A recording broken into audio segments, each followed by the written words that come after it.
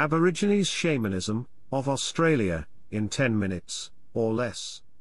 Why was the terror of seeing this Kerdaicha bone man so great to cause the death of healthy young men on a dark September night in 1953?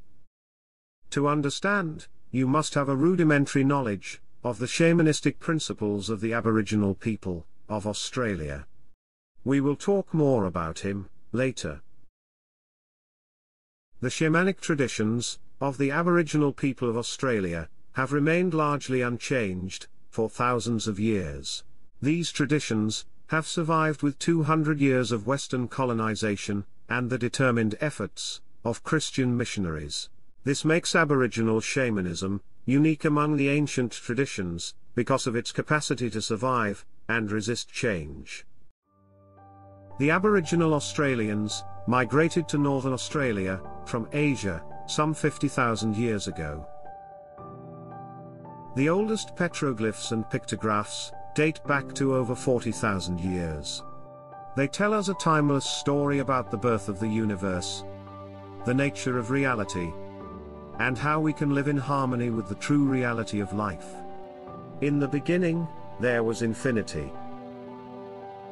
In this infinite space lived powerful beings. These beings were the great ancestors of humanity, and their dreams formed the world as we know it today.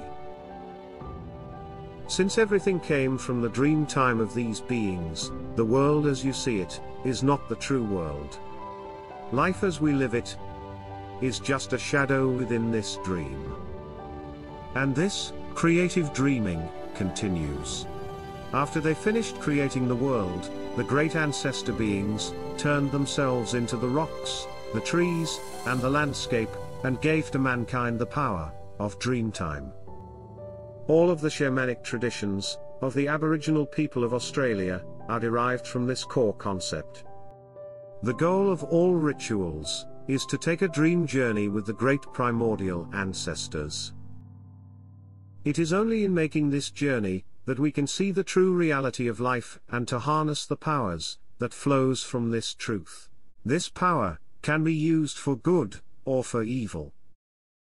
It can heal, and it can also kill. Before we talk about the use of supernatural powers, we need to talk about the practitioners of this power, the Aboriginal shaman, and why this title may be politically incorrect.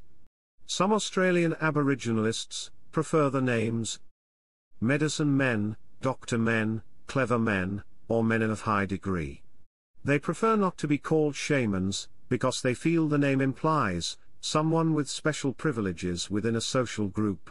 We will call them men of high degree. Although they have shaman-like powers and skills, they will have no extra privileges, and lead a normal life, like everyone else. These men of high degree can commune with the dead, see the ancestral spirits, change their shapes, project themselves across great distances, and can both heal and harm.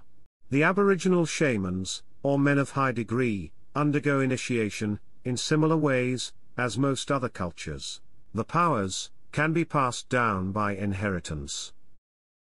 It can be given to someone from another clever person. It can be obtained from a personal quest, a spiritual experience, or as a calling from the spirits of the dead. Here are some examples. In Eastern Australia, sacred quartz and other special stones are inserted into a novice through an incision, or rubbed into the body. Once inserted, the novice becomes transformed and gains the power of the stones. This ritual is based on the creation myth, where natural objects became sacred, when the great ancestors became the objects. Like doctors, Australian shaman may specialized in particular areas. Among the Aryan Tay people of Central Australia, the Kerdaicha or the Kerdaicha man specializes in the dark art of execution. It is his job to avenge the death of a person by killing the enemy of the deceased using shamanistic techniques. The first step is to identify the person guilty of the crime. If the dying person knows, they will tell the name to a medicine man. If not known, or the person dies before saying the name, the medicine man will look for signs at the gravesite. The identity of the person may take time, but it will eventually be known. Once known, a council meeting is held, composed of elder men from the family. If it is decided that the death should be avenged, the Kurdacha is called. Before the Kurdacha man begins his work, his small toe is ritually dislocated with a stone. Once the toe is dislocated, he can wear the Kurdacha shoes. The footwear consists of emu feathers, matted together with clotted human blood and hair. The shoes are considered so powerful and lethal, they are kept far away from the women and children of the community. He is then ready to kill the victim through a ceremony called bone pointing. The instrument of death is a bone that's pointed on one end and covered with a lump of plant resin on the other.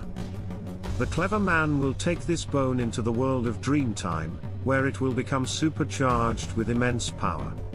It will then become a lethal weapon in this world, which can then be used to curse or kill. The sight of a Kurdacha bone man is enough to create intense fear. It was reported in the 1952 Adelaide Advertiser that several indigenous men died mysteriously while working in the gold mines of the Tanami Desert after seeing a Kurdacha man.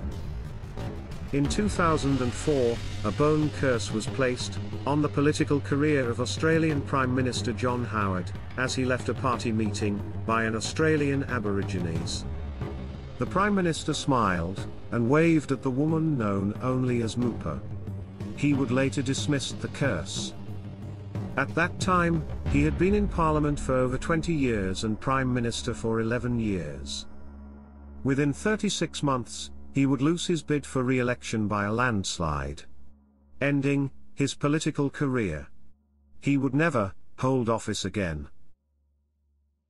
In closing, I would like to suggest a book, published in 1987, by the late Bruce Chatwin. The book is called Songlines. In it, he chronicles his experiences with the Aboriginal people, as he walked and hitchhiked his way across the outback of Australia. In his book, he writes the following. The Aboriginal creation myth tells the story of legendary totemic beings, who once wandered over this continent in Dreamtime, singing out the names of everything that crossed their path, and so singing the world into existence. This is why songs are so sacred to Aboriginal people. Certain phrases, certain combinations of musical notes, are thought to describe the footsteps of the great ancestors of humanity. And it struck me. For the Australian Aboriginals, their land is a vast network of invisible power lines or song lines, each with its own set of stories and songs, known only to the shamans of each area.